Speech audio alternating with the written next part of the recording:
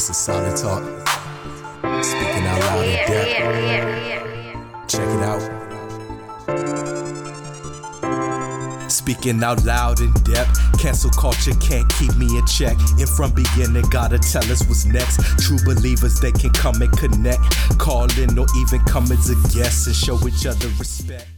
Listen, God bless you, family. Praise the Lord. My name is Brother Greg. This is Solid Talk, speaking out loud in depth. This evening, family, we want to discuss what you see as the title of tonight's Solid Talk, which is the talking trap. The talking trap. What do I mean by this? Now, I've said many times on this channel that what we have going on in our culture today, in our world today, is a war of words. And it certainly is a war of words. It's a war of words because words are being created in order to form certain narratives, in order to form certain realities. It is definitely a war of words because, as I've said on here before, time and time again, God created everything based on words, right? Or from words. In the beginning was the Word, and the Word was with God, and the Word was God. Jesus himself is the Word of God, right? But what's happening is the devil is coming with his own variation of false words and false doctrines, right? And what these are doing is it is conditioning this world to be formed in such a way that is anti-Christ. Now, understanding that it's a war of words, right? What I was meditating on a little bit today is this idea, and this is something I've thought about before as well. When you think about how we relate to one another today, so much of what we do is digital. So much of what we do is online. It's over Twitter. It's over Facebook. It's over Instagram. It's over YouTube. It's over all of these social mediums, right? It's over all of these different type of platforms and apps that we have. And I'm thinking about people's desire to create change, or even people's desire to persuade other people. And what I'm realizing is that even though so much of what is going on today is a war of words, these words online really are becoming very vain. If they even had some precedent in the first place, right? Some punch in the first place, but it's very vain because basically what people do today is they have an idea, they have a theory, they have a belief, and then you go on Twitter, you go on Facebook, you make a status, and then you see how many likes you get from that status. You see how many people have hearted your status or liked your status or shared your status. And then you basically just do that. And if you disagree with somebody, something that they post, you go on their status and then you say something witty or something catchy or something to refute what they've said. And you just kind of have this idea that we're actually accomplishing something by doing that. It's this idea that because I go on Twitter and I type 160 characters or however much it is, I guess they expanded it. But because I make the decision that I want to go on Twitter or social media or Facebook and do this thing, somehow I'm creating some sort of change.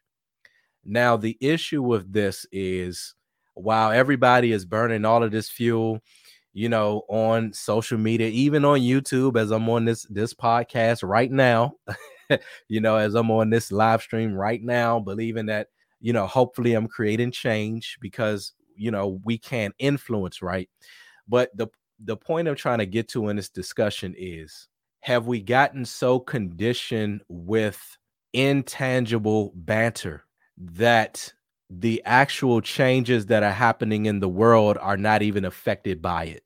So what I'm saying is that we can sit here on Twitter and on social media and all of this all day, but while folks are going back and forth, getting into these rants and these discussions and arguments and stuff like that, while folks, might even have 100,000 or 1 million followers and things like that, in our world, we're still seeing tangible changes and decisions that are being made despite of what we see going on, because what we really have going on is just a lot of back and forth. People have already made up their minds.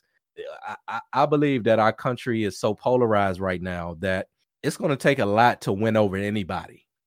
So many issues have put people on one side of the fence or the other side of the fence, that folks have their minds made up, they have their agendas made up, and really it's just a lot of people going back and forth that aren't going to change. It's just like arguments in real life. I learned maybe around like age 26 that most people who engage in arguments, they're not really trying to grow or learn, they're simply trying to win. And the reason I'm having this discussion tonight is because I believe that social media is a distraction that has made it so that whatever the forces of evil want to bring in, they can bring in these things basically unimpeded, right?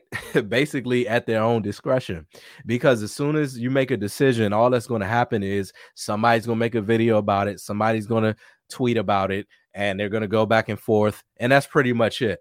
That's pretty much it, because everybody is sitting back in the comfort of their own homes. And this is kind of where we are today. So I want to read this quote to you. And this is a quote, forgive me, because I don't really know everywhere, where exactly it's from. But I want to read this quote. Some of you may have heard it before. But this quote says, and I'm told that this is, well, according to this article, this is from a post-apocalyptic novel by the author G. Michael Humph. I hope I said that right. But basically, he says this. He says, hard times create strong men. Strong men create good times. Good times create weak men. And weak men create hard times. I'm going to read that one more time just in case somebody didn't catch it. Hard times create strong men. Strong men create good times. Good times create weak men. And weak men create hard times. Now, what he proposes is that this is a cycle vision of this is a cyclical vision of history, basically something that this particular author has examined history, and he's seen this go back and forth all throughout the history of time. And I believe there's a term for this, but I don't know the term. It might be called the Freeman Mirage, debated, as it's called in this article. But the point is, what he's basically saying is this: civilization faces adversity, and strong men get them through that adversity. But once they get to a place of comfort, a place of good times, as it's called in this quote, a place of what we have today, which is luxury, entertainment.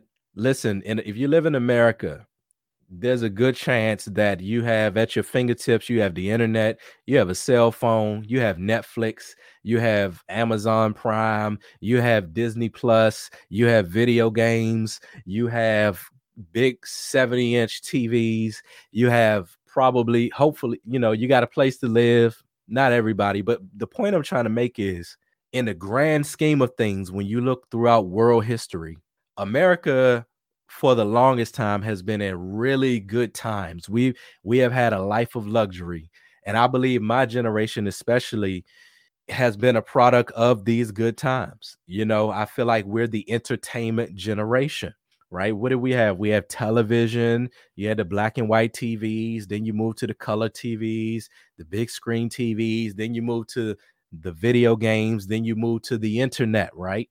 And I'm born in 84. I'm kind of right in that place where it's, we were the video game generation. By the grace of God, we did go outside and play. So I got to experience that. Praise the Lord, because some of these kids today don't even go outside and play. But we were also that generation where we were heavy on the electronics, and it created really good times. And the problem with this is that when change needs to be made, or even more specifically, when things need to be stopped, we're not going to stand up against these things because we have decisions to make. And the decisions that we are making are these, right? Am I going to compromise or jeopardize my life of luxury to take on this battle that I might not necessarily want to face, right? Nobody wants to engage in war if they don't have to. But the fact of the matter is that sometimes, just because of how life is, there's going to be conflict. There's going to be war. Listen, they had a war in heaven. They had a war in heaven. So if they had a war in heaven, there's going to be a war down. There's going to be wars down here in earth. And so I want to throw my disclaimer out here right now. I'm not promoting any type of civil unrest or any type of uh civil war or anything like that.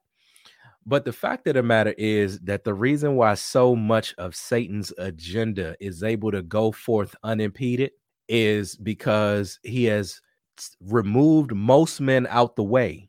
That's the first thing. And when I say move them out the way, I'm not saying they don't exist, but what I'm saying is they are males, but they are not men. And the responsibility of men is protection, is defense.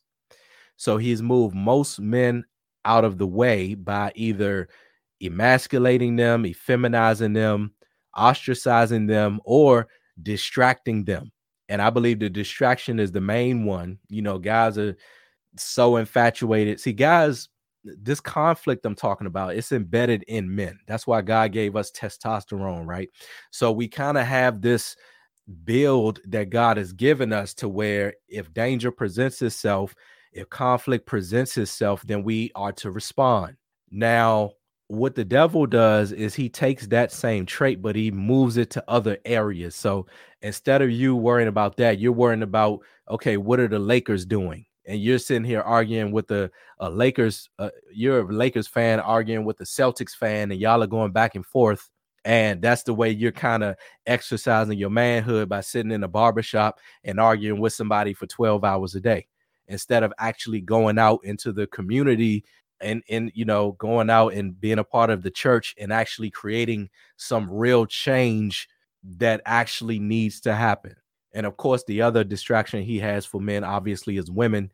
He's been doing that since the beginning of time. So when you make lust able to be realized more readily by the sexual revolution, pornography, promiscuity, creating more harlots and stuff like that, and less wives, then basically what you're doing is you're taking the fight out of that man, and you're moving him to a place where his focus is off. And what that does is it allows for the enemy to come in and do all of these different things. So what we're experiencing today is we're experiencing all of these changes that are happening. We see changes in government, we see changes in policy, and it's facing very little resistance. The resistance that it is facing is basically online. It's basically online because somebody does something, then somebody goes on and makes a post about it, and they think that that's supposed to change something. And this is why I'm asking a discussion question tonight, which says, are we being handicapped by entertainment and banter? Are we being handicapped by entertainment and banter, right? And by entertainment, what I really mean by that is luxury. Is the luxury that we have getting us to a place where we are not willing to stand for anything because we're afraid of what we could potentially lose. We're afraid of what we could potentially lose. So what I've done, I've placed a link in the chat if anybody wants to join in and kind of chat it up with me about this or anything I've said so far. But if you look at what's happening around us today, I believe that there's a lot of social engineering that has been going on. Probably it's been going on for a while, but I feel like within the last 2 years, especially 2020 and 2021, there's just been a huge social engineering exercise. And I believe that it's a precursor. I believe that it's a test run for some things that the enemy wants to do in the future. If you think about this biblically, the Bible says that the Antichrist, when he comes on the scene, it says that he's going to be able to change times and laws. He's going to be able to change times and laws. How is he going to be able to change these times and laws? Because when he does it, he's going to face little to no resistance. The first part of that is the fact that a lot of people are going to already be on board with him. The Bible says that he causeth all, both great and small, young and old, to take the mark of the beast, right? Which is either the mark of the beast, the image of the beast, or the number of his name. So the first part of the problem is that most of the people are already hypnotized enough to go along with these times and laws that are being changed. But we see this happening right here in our country today, where all of these different policies are just being changed, and every level-headed person is sitting back like, okay, how did this happen? Or who just allows the president to just make ultimatums to the country? Like, don't we have a constitution? Don't we have policy that we go through? Don't we have procedures that we go through? But this spirit of the Antichrist is able to run rampant. And the reason why it's able to run rampant is because folks are being conditioned not to show up. I'm not saying you got to show up and start fighting, but I'm just saying folks have been conditioned not to show up. When you have this convenience of being behind the screen and making some bold statement and then cutting on Netflix, right? You're less inclined to actually show up. And a good example of what happens when you do show up, I remember this situation happened maybe like 5 years ago.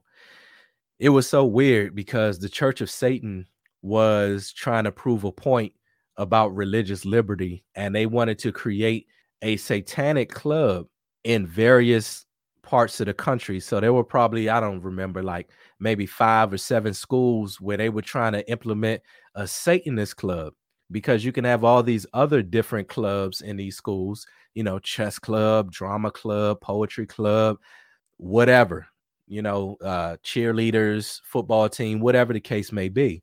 And I guess it to troll, but also maybe to actually get their agenda ahead, they wanted to move forward with these clubs. And it just so happens that one of the schools they chose was literally like probably a 10-minute walk up the street from where I live today. And there's a brother I know. I don't know him too well, but I know him through somebody, and I would occasionally see him at the bus stop. And so he and I were communicating at that time, and it just so happened that his children went to one of these schools where they were trying to implement this club. So what they did was they got together and they organized some people to show up. And they showed up. They didn't fight. They didn't do anything like that. But what they did was they let their presence be known. They went and they walked around that school and they prayed and they made it known, we don't want this entering into this elementary school. And when they did that, guess what? The club didn't go forward. I'm going to see if I can find that article. It's going to be real hard for me to find it. I'm going to just tell you that right now. But, where are the people that are showing up when they have these drag queen story times? Where are the people that are showing up when this Lil Nas X dude is marketing himself to children and then lap dancing on Satan? Where is the cry for that? It almost reminds me of the children of Israel, where it was like they would always, in the book of Judges, for example, if you read the book of Judges, it talks about how God would send a judge to deliver them. So the first thing it would talk about is how they did evil in the sight of the Lord, right? It says, it starts at Judges chapter 2, and it talks about how they had disobeyed the Lord and all of this different type of stuff, and they had done evil in the house of the Lord. And then it says that God would raise up a judge to deliver Israel out of bondage. And this is sort of like a similar cycle to what we read with this particular quote about hard times. It says hard times create strong men create good times create weak men, and weak men create hard times. Israel was the same way. If you read the book of Judges, it's like they would go into bondage, which is hard times, and then God would have to send a strong man, a judge, a deliverer. That's kind of what that word means, a leader, to get them out of that situation. And then once they got comfortable, see, this is what I'm talking about. I'm talking about, when I say entertainment, I'm talking about comfort. I'm talking about luxury. Once they got comfortable, okay, then that created good times, but it created weak men. And then the weak men created hard times. Now, what's missing in that worldly part of that quote is really talking about how do men use those good times? Because God doesn't have a problem with us having good times. But what typically happens with man is man's idea of good times usually is sinful. So good times basically is lasciviousness. It's basically, you know, partying, drinking, having it up, you know, promiscuity, different type of things like that. And that's actually what creates the hard times, because there's a price that comes with that particular lifestyle. There's a wage that comes with sin, and it's death. So things around you will begin to die. And it might not even seem that way apparently, but I believe that this is what we're witnessing in this country. We're having freedoms taken away. And the reason why these freedoms are taken away is because we have mismanaged the freedoms that God has blessed us with. There have been decisions that have been made in this country where men have taken their privilege of good times, and now that they have used it to be sinful, God is going to judge that sin. And I believe that a lot of the government we have today is actually the judgment of God. As a matter of fact, I think it says in Romans chapter 13 that we're to obey government because all power comes from God anyway. Okay, that's a paraphrase, but that's basically what the scripture says. It says that, you know, we're to obey governments, but when we obey these governments, right, the reason we're doing it is because all power stems from God. Romans chapter 13, verse 1, let every soul be subject unto the higher powers, for there is no power but of God. The powers that are, the powers that be are ordained of God, or ordained by God. Whosoever therefore resisteth the power resisteth the ordinance of God, and they that resist shall receive to themselves damnation. Now, I just read that scripture, but let me be very clear about that scripture, because some folks will take that scripture to mean that you just obey anything the government tells you to do. And that's not what that scripture is saying. We are to obey the government until it reaches a point where it goes against the law of God. So we can obey the law of the land, but if the law of the land goes against the law of the spirit, then at that point we no longer have to obey. How do you know, Greg? Where if you look at Shadrach, Meshach, and Abednego in the book of Daniel, there was a government ordinance that was instilled, right? That it was I forget the word I'm looking at, but they installed a government ordinance, and what he said was I think it might have been Nebuchadnezzar, but whoever the king was in Babylon, what he said was, whenever you hear this particular music, the flute, the sackbut, the harp, the hornet, and all types of music, right? You have to bow down and worship this golden image. And whoever doesn't worship this golden image is going to get thrown into the fiery furnace. So Shadrach, Meshach, and Abednego made a decision that, listen, we can't bow to that God, because our Lord says that you ought to have no other gods before me. So I can't bow to you, because that means I'm not worshiping my God. And because of that, right, they were thrown into the fiery furnace. These were men who were in hard times, but they stood up for what they believed in. And because of that, God was able to protect them even in the midst of the fiery furnace. They threw 3 in there, but when they looked in the furnace, right, there was a 4th that was as of the Son of God. So we have to have confidence that if we decide to take a stand for things that we don't think are right, or let me say a stand for against things that we don't think are right. Let me say that the right way. Glory to the Lamb of God. If we decide to take a stand for what we believe in, we have to have confidence that God is going to have our back. Even if it doesn't apparently work for our favor, the Bible says to live is Christ and to die is gain. But we have all of these different scenarios going on. They're mandating these vaccines. And listen, if you want to take the vaccine, be my guest. But my thing is this: if I don't want to take it, then I don't feel like I need to take it. You know what I mean? I believe that this is the temple of the Lord, and I won't take it unless God tells me to take it. This temple belongs to him. But they're trying to create these scenarios that are separating people.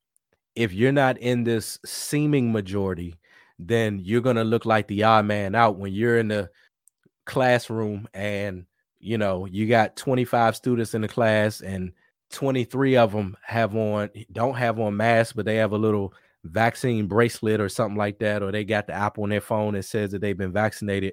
And then there's two of y'all that are sitting in there and y'all got to have the mask on. Imagine how that's going to make you feel as a student, as a coworker, as a person that's even in your own church, right? And so I think there has to really be some real fact-based, and I'm even leery of saying fact-based because the devil is a liar. You know what I mean?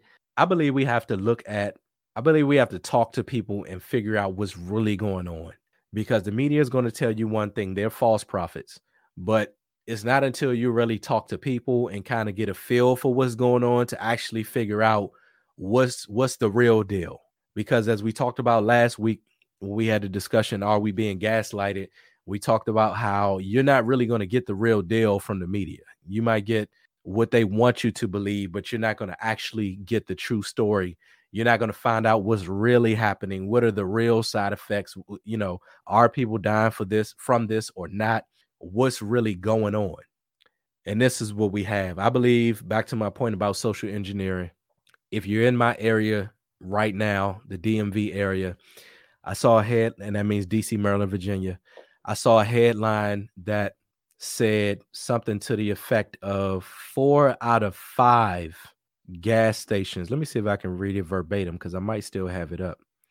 It basically said 4 out of 5. Here it is. 4 in 5 DC gas stations without fuel amid panic buying. Most of you probably know this story, but if you don't, apparently there's this gas pipeline and somebody has allegedly hacked into it. And because they hacked into it, it has affected gas and it caused everybody to go out and panic buy gas. People are buying gas, filling up their tanks, filling up their gas cartons. I even saw a video of people putting the gas in plastic bags. Okay, that's the hysteria that's going on, is you literally have people putting gas in plastic bags, right? And so understanding that now, what's really going on? Unless the Lord really reveals it to us, none of us will really know. What we're being told is that somebody hacked into this pipeline or whatever, and it's just affecting gas and all of this different type of stuff. But I wonder if this is a test run, because there's some other murmurings that you hear. There have been murmurings about a chicken shortage. There have been murmurings about food shortages. There have been murmurings about inflation. So is this a test run for something that we're going to see in the future? And we keep saying it's the future, but the fact of the matter is it's happening right now. If you don't have gas in your tank and you need to get to work, and according to the headline in that article, 4 out of 5 gas stations don't have gas. Okay, you're in this predicament. It's really shaping up like some sort of apocalyptic end time, last man standing, zombie apocalypse type movie. When you're sober and clothed in your right mind, it can feel like we're living in some sort of weird movie. And whoever doesn't feel that way is pretty much just one of these NPCs that's in the movie. I call them non-playable characters, right? That's the term. That's what NPC means. It doesn't mean they don't exist. It doesn't mean they're not real people. But what it means is that they've been so indoctrinated into whatever they're being told that they don't even have a mind to think for themselves. And this is a very real issue that we have going on. What are you supposed to do if you can't get gas? What are you supposed to do if it comes to the place where there's a food shortage? How will we even respond to that? And the reason why it matters is because in the book of Revelation, it tells us that this is something that's going to happen. It tells us that they're going to be like a measure of wheat for a penny, a measure of barley for a penny, or something like that in the book of Revelation. But what that's talking about is inflation. It's saying that, what inflation really is, it means that your dollar is not worth what it used to be worth. So if you go to the store and a carton of eggs costs $2, and then you have some hyperinflation, that carton of eggs is going to cost $3.50, or it's going to cost $4, because the value of that dollar is not stretching as far as it used to stretch. So that's one of the reasons why it matters. Another reason why it matters is because famine is also in the book of Revelation. If you look at the 4 horsemen of the apocalypse, trying to remember where they are, but if you look in there and it describes those 4 horsemen, one of them, I believe, was talking about the scales. All right. It was talking about so there are these seals that are open. Okay. Let me see if I can find it. Glory. Okay. Here are these horses right here, I think. Well, this is not what I was looking for, but this is the part about inflation I was talking about. It says, oh, wait, these are the horses. All right. So I'm in Revelation chapter 6. It says this, and I saw when the Lamb opened one of the seals, and I heard, as it were, the noise of thunder, one of the 4 beasts saying, "Come and see." And I saw, and behold, a white horse, and he that sat on him had a bow, and a crown was given unto him, and he went forth conquering and to conquer. And when he had opened the second seal, I heard the second beast say, "Come and see." And there went up another horse. So let me back up. That first white horse was a horse of war. That was the conquering horse. So verse 3 says this: when he opened the second seal, I heard the second beast say, "Come and see." And there went out another horse that was red, and power was given him that sat thereon to take peace from the earth, that they should kill one another. And there was given unto him a great sword. Okay, so that's another one about violence. Verse 5 says, and when he had opened the third seal, I heard the third beast say, "Come and see." And I beheld, and lo, a black horse, and he that sat on him had a pair of balances in his hand. And I heard a voice in the midst of the 4 beasts say, "A measure of wheat for a penny, and 3 measures of barley for a penny, and see thou hurt not the oil and the wine." So that's talking about poverty and inflation. And that's the one I cited earlier. Then it says this, and when he had opened the 4th seal, I heard the voice of the 4th beast say, "Come and see." And I looked, and behold, a pale horse, and his name that sat on him was Death, and hell followed with him, and power was given unto them over the 4th part of the earth, to kill with sword, and with hunger, and with death, and with the beasts of the earth. So basically, the point I was trying to get to is that part, kill with hunger. That's talking about a famine. So it's almost like some of the things that we have going on in this country today feel like they're a test run, a precursor to those elements that we just read from Revelation chapter 6. So I'm asking this question tonight. You guys can weigh in the chat. I'm about to go to the chat right now. Are we being handicapped by entertainment and banter? Are we being handicapped by entertainment and banter? So you're welcome to comment about that, or you're welcome to join in on the actual chat. I'll put the link in here one last time for anyone who's bold enough to hop on. Glory to God in the highest. Let me go back up to the top. Hallelujah. Hallelujah. And God bless everyone that's joining in tonight. Chosen to Heal by God says, "Hi, everyone. My husband, myself, and granddaughter is under the weather. Please lift us up in prayer tonight for complete healing with no residual effects in the name of Jesus." Absolutely, sister. We'll certainly pray for you and your family. Glory to God in the highest. Everyone, please pray for her and her family. Glory to God. Hallelujah. Hallelujah. Glory to God. D. Gasaway says, "Shout out to the 84 babies. God help us. We are spoiled." You know what, sister? We are spoiled. It's always hard to know how spoiled we are or aren't. And I'm kind of different because although I was born in 84, my parents had me kind of late. They actually had me when they were 35 years old. So even though I'm born in 84, I didn't have what they would call Generation X parents. I had boomer parents. So because of that, I had a lot of the boomer concepts that were embedded in me, which is one of the reasons why my thinking is a little bit different from some of the other people that are around my age.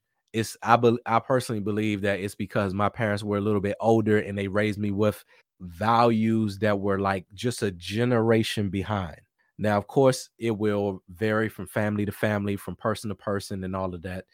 But, I say all of that to say, even though we are a little bit spoiled, I do believe that we were graced enough to experience certain concepts and certain values, certain principles that some of this generation today may not be getting. But all of that said, we have been quote unquote blessed. It may or may not be a blessing. We've been blessed by a lot of amenities. We have lived in luxury, and a lot of that has been because of the hard work that our parents did. My mother and my father worked extremely hard so that I could be afforded the opportunity and the lifestyle that I have today. And I kind of work hard, but to be honest with you, I don't work nearly as hard as them.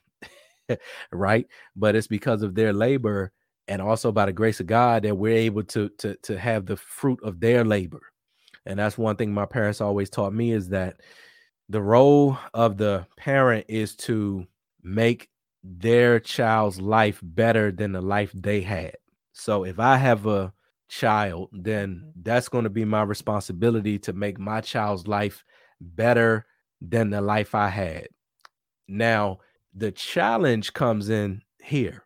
What does it actually mean to be better?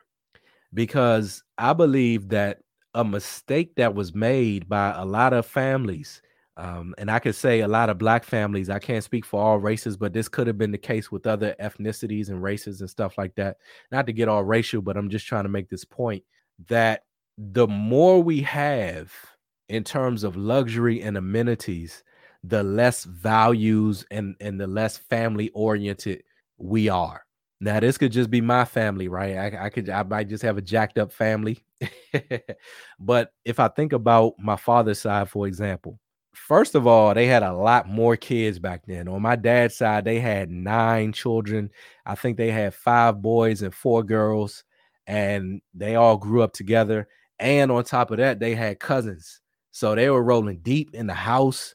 They were rolling deep with their cousins. And I would hear them talk about how growing up, all they did was hang out with one another and spend time with one another. They didn't have what we have today, internet, TV. See, you can be in a room with 9 people today, and you got people that's sitting right in front of you that you can talk to. But instead of you talking to them, you sitting here on your phone talking to, posting a picture for 1,000 people that you really barely even know. You got 5,000 friends on your friend list. You probably only honestly really know like 2 of them. And you probably surface level know maybe like, maybe 100, somebody you went to school with, somebody you work with or something like that. But we have these surface level connections when we have the opportunity to have this connection with a person tangibly sitting right in front of your face. But because of the addiction of these devices, because of the luxury of the feeling you get when you hear your little notification go off, or somebody DM you, or somebody text you, or something like that, we don't cherish things like they cherish them. So when I would hear him talk about how his generation was and, the time they spent together, I envy that a little bit, like in a healthy way, because I'm like, man, I don't even, first of all, I was raised in a house as an only child. That's the first thing. Now, I did have that type of relationship with my friends from school. About 4 or 5 of us were really close. But my point is, I just don't feel like we have that luxury of not having anything else to do but spend time with one another. I don't feel connected to my cousins. And some of that's me. I can be a little standoffish. I'm that little uppity cousin. But I don't feel connected to my family like that. I love my aunts and my uncles and all, but there's a lot of them I don't know anything about. And a lot of that is because of family drama that I didn't have nothing to do with. But anyway, we're not going to have a therapy session about me on here. But the point I'm trying to make is, how do we define better? Because I believe the mistake a lot of Black families made was they said, we weren't able to afford these shoes when I grew up. So I'm gonna make sure that my child have all of the Jordans. I'm gonna make sure that we got cable TV. I'm gonna make sure that we got the latest iPhone. It's almost like this. People talk about the spirit of poverty or rejection, but it's almost like that upbringing of not having anything. The minute that you get a little taste of it, you just don't know what to do with it. And this goes back to what I was saying about Israel and stuff like this. This is why God always told his people to remember. He said, I'm giving you these things to remember. When they crossed over the Jordan River, if I'm not mistaken, they laid out 12 stones and they stacked those 12 stones. And he said, these are put here as a remembrance so that the generations that come after you won't forget what God brought you through. But for some strange reason, it's like, and it ain't a strange reason. It's just as we said in that quote earlier, it's because of good times. Because of good times, we forget. We forget who God is because we let the PlayStation become our God. We let the Jordans become our God. We let the clout become our God. We let the money become our God. The gold chains, the gold grills. We let all of these different things, the rims, become our God. We let men and women become our God. And unfortunately, it takes hard times for God to have a reason to remind us of who he is. God would much rather prefer that we didn't have to be reminded of who he is. He would much rather prefer that we just simply know who he is and we don't lose sight of who he is. But the spirit of this world is intoxicating. The prince and power of the air is intoxicating. He captures us by pleasures. And the Bible says that one of the reasons God will give a strong delusion is because men were lovers of pleasure more than lovers of God. Are you going to love pleasure or are you going to love God? Now that sounds like kind of wacky. Like, man, I can't even have pleasure. It's not that you can't have pleasure. It's that God wants you to have pleasure in him. The Bible says to delight yourself in the Lord, and he will give you the desires of your heart. The Bible says something to the effect of at his right hand is fullness of joy. Let me make sure I always get this mixed up. Let me make sure I get it right. And then, in your presence is fullness of joy. At your right hand are pleasures forevermore. Let me make sure that that's it. Psalm chapter 11. Let's see what we got. Oh, my bad. Psalm chapter 16, verse 11. Let's see what we have. There it is. Thou wilt show me the path of life. In thy presence is fullness of joy. At thy right hand, there are pleasures forevermore. So there's pleasure in God. So obviously when God said lovers of pleasures more than lovers of God, he's not talking about the pleasures that are in him. He's talking about everything that Satan wants to offer you. I said it before in One Solid Talk that things have basically been inverted and it doesn't really work in our favor. And what I mean by that is in the Garden of Eden, what you had was God created this garden where he said you can partake of any tree here except the tree of the knowledge of good and evil. So that tree of knowledge is the one thing that will get you in trouble. Now that Adam and Eve had the fall, it's inverted in the sense of now you have a multitude of all of these worldly pleasures and there's only one tree, which is the tree of life, which is Jesus Christ. He said, I am the way, the truth, and the life. There's only one tree now that you can eat of and be justified. See how good Adam and Eve had it in the beginning? You could eat from any of these trees you want and be justified. To be justified means to be in right standing with God or to be righteous. You can eat from any of these trees you want and be righteous. Just accept this one. Accept this one. But Eve saw that tree. She saw that it was one to be desired and was good for food. Then she ate of it and gave it to her husband, and he did eat. And here we are in 2021, got all of these other trees of unrighteousness, and the only tree that we can eat from is the tree of life. So just like that tree in the garden, though, the tree of life is good, is one to be desired, and it's good for food. It's good for food. The thing about it was every tree in the garden was good for food because God told them that if you go back and read it, all of them were good for food. But for some reason, it was that enticement. It was it was the tree, but it was also what came with the tree, because there was a lie that the devil told, where he said, God does know that if you eat of this tree, then your eyes shall be open and ye shall be as God, knowing good from evil, or knowing good and evil. And she ate of it. And yeah, the rest is history. So because of that, now we go through these cycles and we experience what we experience. So to my point about what does it really mean to create a better life for your child and what you have, I believe we've made the mistake of believing that luxury is the best thing for people. Nothing about the reality of life says that luxury. Let me say it this way. Let me make sure I get this right. There's nothing inherently wrong with luxury. However, if you become conditioned to luxury, you won't be able to withstand the hardships that come with life. Whether we're in quote unquote good times or bad times, because we live in a fallen world, there are going to be hardships. And if you haven't had any experience to be able to weather those type of storms, then you're not going to be equipped to be able to respond in the right way. And that's where we are today. I believe that we're in the generation of weak men, but I also believe that God is going to raise up strong men that are going to be able to respond to the situation that we have today. See, people are not responding, and if they do respond, it's just online.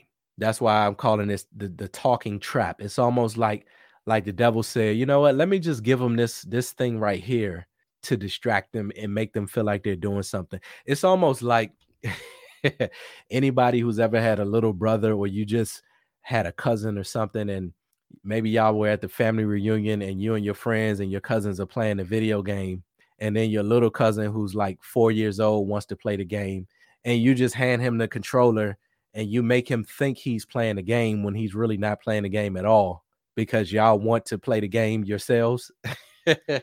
So you like, let us just give him the controller and make him feel like he's doing something. I believe that that's what the devil is doing in the kingdom of darkness. I believe they have given us these platforms, and because of these platforms, we're playing this controller. We're sending the tweets. We're making the statuses. We're making a podcast. We're doing our Solid Talk Live, speaking out loud in depth. But at the same time, right, we're not even actually influencing the game. We're not even actually making the moves. Who's really making the moves is the people who have the real controllers. So what that means for us as believers is that we have got to impact this game real time, meaning we've got to play the game spiritually. Because the reason why things are going on in this world today is because of spiritual wickedness in high places. The Bible says that we wrestle not against flesh and blood. It looked like flesh and blood, but that flesh and blood is being influenced by the kingdom of darkness, principalities, powers, spiritual wickedness in high places. So these are the things that we have to really think about. It's good to give your children nice things, but you need to make sure your children understand concepts like work ethic, concepts like adversity, because we can be a little spoiled. I was kind of raised a little bit spoiled. I didn't do a lot of chores. You know what I mean? But by the grace of God, I saw my parents work, so I understand what work looks like. It was so interesting with me that by the time I got to be in my teens, I actually wanted to do chores, because I always felt like my parents babied me. You know, I got these cheeks. I always look a little bit younger than my age. So I used to get annoyed by them doing everything for me. My mom is a cleanaholic. She is a keeper of the home. My dad was a hard worker. He's a fixaholic. So it wasn't really too much I needed to do. Every now and then they might ask me to do the dishes. You know, I think around 16, I started cutting the grass, but I like that. You know what I'm saying? I like doing that because I wasn't asked to do it at first. I kind of think that they would treat me that way a little bit out of guilt, because I kind of grew up in a lot of arguing and stuff like that. And I think I did well on my report card and stuff like that. So they probably were like, listen, Let's just let him do what he want to do or whatever. He seemed to be doing the right thing. But you've got to instill work ethic in your children. You've got to show them adversity. You got to show them the real world. I know a couple, they had a young child. She was probably like 5 or 6 or 7. They said that they would drive her past the homeless people every now and then just to let her know, hey, we live in a nice home. We provide for you and stuff like that. But there's people out here that aren't as privileged as you for whatever reason. It could be hard times. It could be that they're a bum and they don't want to work. But whatever the case may be, everybody doesn't have what you have. So you need to be appreciative and humble for what you do have.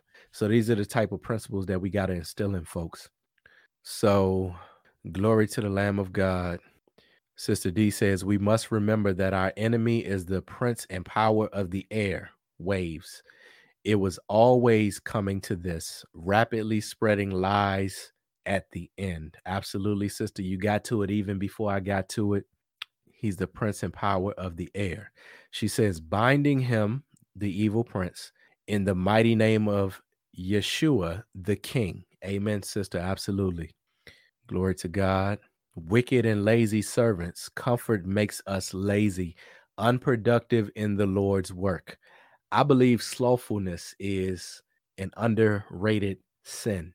I believe gluttony is also an underrated sin because in some ways, sometimes they work hand in hand, and I've dealt with both of them,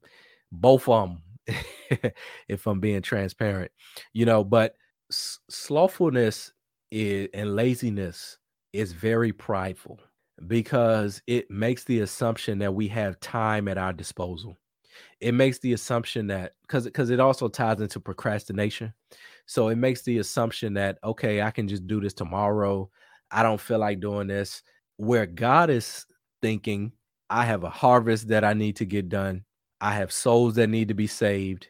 We are under a dispensation of times, a dispensation of grace. And one day Jesus Christ is going to return.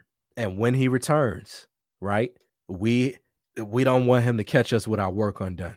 That's my, for lack of a better word, that's my concern. I'm not going to say fear. My concern is, like the old folks say, don't let them catch you with your work undone. And, everybody be standing up like, oh, what's my purpose? I want to know my purpose. And everybody want all these different things that they want to do. But you got to know that if the Lord gives you something to do, you have to do it.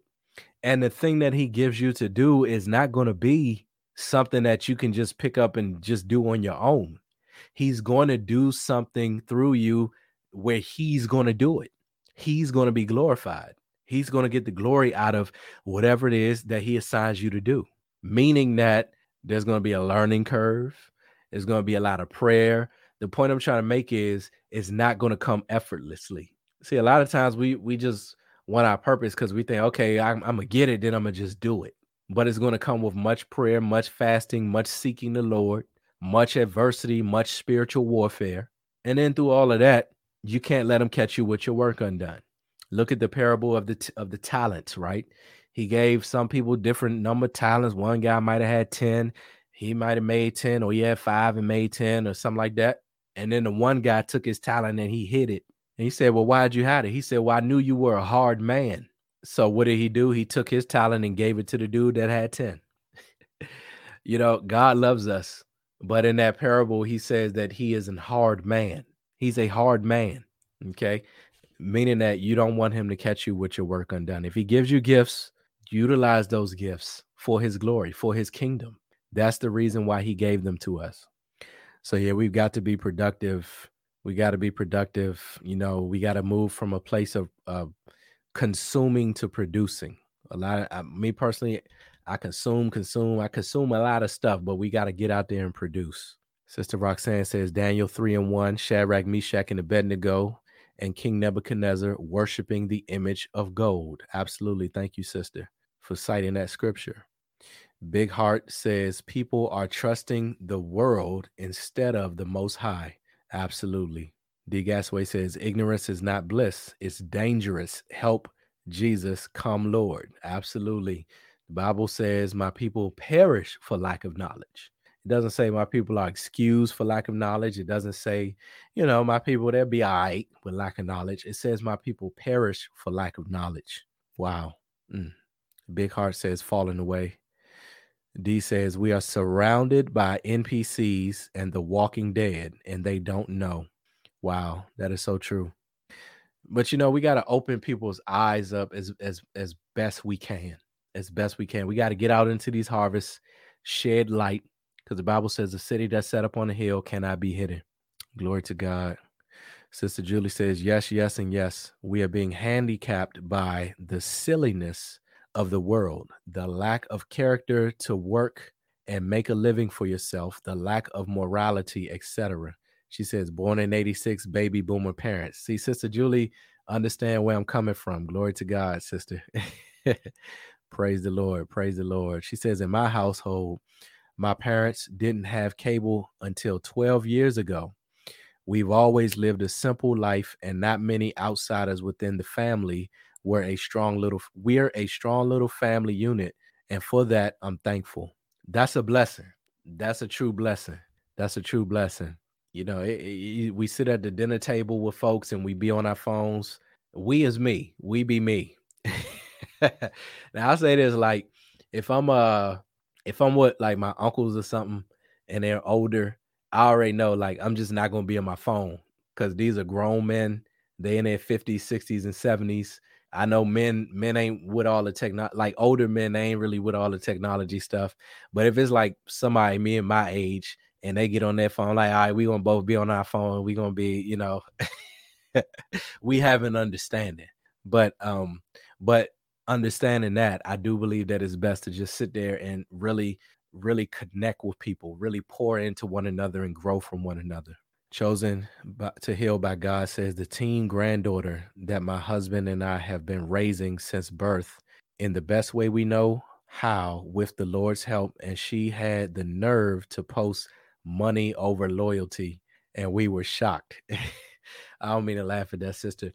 The reason why I chuckled a little bit is because, yes, sometimes we can raise our children in the right way, and there's like a tug of war where even if you raise your kids the right way, sometimes you send your kids off to school, they get influenced by other kids.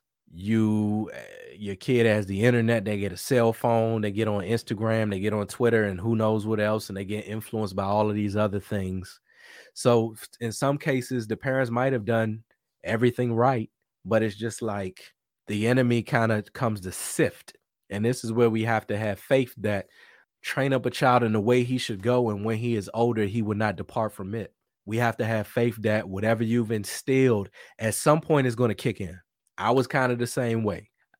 I had a mom and a dad who I believe they were not perfect or flawless. I'll say they weren't flawless, but they had a lot of values that I could appreciate, and a lot of good values that they instilled in me. Yet and still, I was influenced by the rappers. You know what I mean? I wasn't thugging or nothing like that, but there was other little life principles and concepts, and the way I relate to people, the way I relate to women, and all these different things that I didn't learn from my parents, but I learned that from these other guys, right? These weak men that are living in good times because they don't need to have any values, and the bravado, the machismo was more alluring than my dad, who might have been working a 9 to 5, but this guy coming through in a big body Benz on 24-inch rims and got a gold grill with diamonds in it and chains and some video vixens on his side. Like, to a young person, that stuff can be appealing. So by the grace of God, whatever my parents instilled in me kicked in eventually at like 28 when God called me out of the world, right? And here I am today. So even though that obviously must have hurt you a little bit or offended you that she would put something like that, just trust God that whatever you've instilled has not fallen on deaf ears. The reason I chuckled a little bit is because she could actually believe that, or it could just be one of these little catchy memes that people just float around. That's the funny thing about the internet, right? On the internet, everybody else is toxic. Everybody has all these issues with who I don't know who y'all be arguing with. And everybody like everybody got all of these different examples about why you need to stay away from other people. And that's all it is. And then the rest of it is other people telling each other how to adult because there's been this vacuum of parenting. But to your point, it hasn't it may not necessarily always be a vacuum of parenting. Sometimes it could just be that the influence of the media just carry more weight than what that parent might have said, at least for the short term. At least for the short term. So just be prayerful about it, sister. I know that has to annoy you for your child to say something like that when y'all have basically worked hard, bent over backwards for her. Yeah, the dead controller. You know, you get your little cousin that little controller, and they be having the time of their life too. That's the other thing about it. When you're on Twitter, you really think you be doing something. You know what I mean? Oh, this gonna get them. Oh, you really think? And that's how the little kid be. They looking at the screen and everything. Their nose running, and they really think they doing something. Lord have mercy. All right, let's see. She says, at times I feel so heavy, burdened down with trying to train my 14-year-old teen granddaughter who has everything she needs. And we give some extra, but she leaves me scratching my head. Yes, sister, just hang in there. Just hang in there. Just hang in there. Hallelujah. Counterfeits. Counterfeit rewards from Satan's world, masking itself as God's blessing if one is not very careful, and even some pastors on social media are still teasing itching ears. Wow. Yeah, that's exactly where we are today. Exactly what you said. They're still teasing itching ears. Man, man. Glory to God. Glory to God. So listen, family, we kind of chopped this up a little bit. I just want to kind of reiterate with what we started with today in this solid talk entitled The Talking Trap. The question is, are we being handicapped by entertainment and banter? How far does talking really go? You know, talking, it can only go but so far. At some point, there has to be action. And it doesn't have to be violence. You had a civil rights movement that was based solely off of nonviolence, and they were able to create change in the country and ultimately in the world. But I really do believe that there's this trap of luxury and talking. And I talked about this in a solid talk a few years ago entitled Tired of Talking, basically about the same topic. And I'm just making a point that people's minds are made up a lot of times. People's minds are made up. So unless you really sit down with somebody and really, encounter them, nothing's going to change behind the screen. It's just a lot of fuel that's being burned. You can have some influence. Okay, there's some influence. But as far as these polarizing issues, folks have their minds made up. So we who are spiritual, what we need to do is we need to focus on the harvest. We need to focus on, it's got to be almost like a grassroots effort. We got to focus on trying to save people and trying to spread the gospel. Or let me say it this way, because we really can't save nobody. We need to focus on spreading the gospel that saves. Just let people know Jesus Christ came into the world to save sinners. That's what the Lord placed in my spirit today as I was walking. Jesus Christ came into the world to save sinners. That's what folks need to know, because a lot of folks are in sin. A lot of folks feel like because of my sin, God doesn't want me, or I got to get right before I get to God. Just tell them Jesus Christ came into the world to save sinners. I'm going to read this quote one last time, then we're going to go. Hard times create strong men. Strong men create good times. Good times create weak men, which is where I believe we are now. And I believe where we're in the midst of transitioning, unfortunately, weak men create hard times. We've not really seen real hard times in this country for real. I mean, we had some moments, 9/11, you got school shootings and stuff like that. But compared to the world history, America as it is today is the greatest country that's ever been in the face of this earth. as far as like opportunity, as far as amenities, luxury, wealth. This is probably the wealthiest country that's ever existed. So when I say we haven't seen hard times, I'm talking about like compared to world history. But I believe that as a part of judgment, we're probably going to face those hard times. And it's my prayer that God will raise up strong men that will deliver us out of those hard times. It means you got to be willing to fight for something. You got to be willing to die for something. It's hard to die for something when you have luxury as the alternative. But at some point, we got to make a decision. Listen, okay, this luxury or whatever, cool. But eventually that's going to get taken away, because if your freedoms get taken away, you really now, the way they're positioning it, you won't even have luxury, if you don't acquiesce to what they want you to do. So let's say, hypothetically speaking, I don't want to take the vaccine. The way they try and make it go is like, you won't be able to even go to the baseball game. Right now, they're saying you can go to the baseball game, but you're just going to have to wear a mask.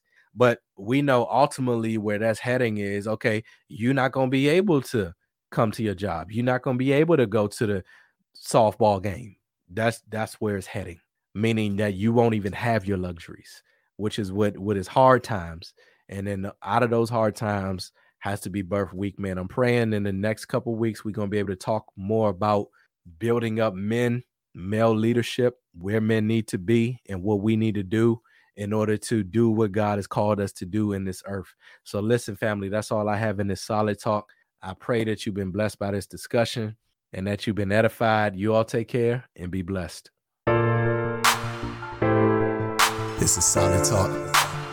Speaking out loud in depth. Check it out. Speaking out loud in depth. Cancel culture can't keep me in check. And from beginning, gotta tell us what's next. True believers, they can come and connect. Call in or even come as a guest and show each other respect. I keep it solid. I'm dropping knowledge, wisdom, understanding, just like you done went to college. Devil know we working, his goal is to try to stop it. Helmet of salvation and shield of faith that'll block it. Controversial topics, just to keep it honest. Truth hit hard, just like it's a blunt object. Culture living godless, I can't even call it. We in the last days, Babylon is falling. Don't kill the messenger, I can't mess with ya. Points got a plethora, this life will keep on testing ya. This walk can get the best of ya. I'm trying to tell you, bruh, only around the Shelby say we trying to get the rest of ya. Speaking out loud in depth, cancel culture can't keep me in check. And from beginning, gotta tell us what's next. True believers, they can come and connect. Call in or even come as a guest and show each other respect. Spiritual wickedness in high places, trying to cause division with the people and the races. Jesus gave commission, say go out to all the nations. So we streaming live on television and the stations. No, we taking off like asteroids up in the spaces. The cross was Eddie Murphy, then Aykroyd, we trading places. The lost must understand that we cannot be void of graces. So we preach it to a generation that is faithless. Understand his greatness, ancient of the ages. Written on my heart, the red letters of the pages. The blood of Jesus covers all my sin and it erases. I plead it and believe it, so it covers all my bases. Speaking out loud in depth, cancel culture can't keep me in check. And from beginning, gotta tell us what's next. True believers, they can come and connect. Call in or even come as a guest and show each other respect. Try and keep my sanity amongst calamity. Social media, nothing more than narcissistic vanity. PC culture on a mission and they try to cancel me, but I know Jesus gonna keep me covered like a canopy. Blood give me amnesty. No, I can't handle me. Not where I wanna be, but best believe I plan to be. Flesh wrestle against the spirit, main event and slambery. So I need them every day, that's daily, weekly, annually. Iron sharp as iron, so I'm strengthened by my brethren. We may not meet down here, but guaranteed the link in heaven. The born again and righteous are the ones he's gonna let in. Let's keep the faith and be amongst the saints when they step in.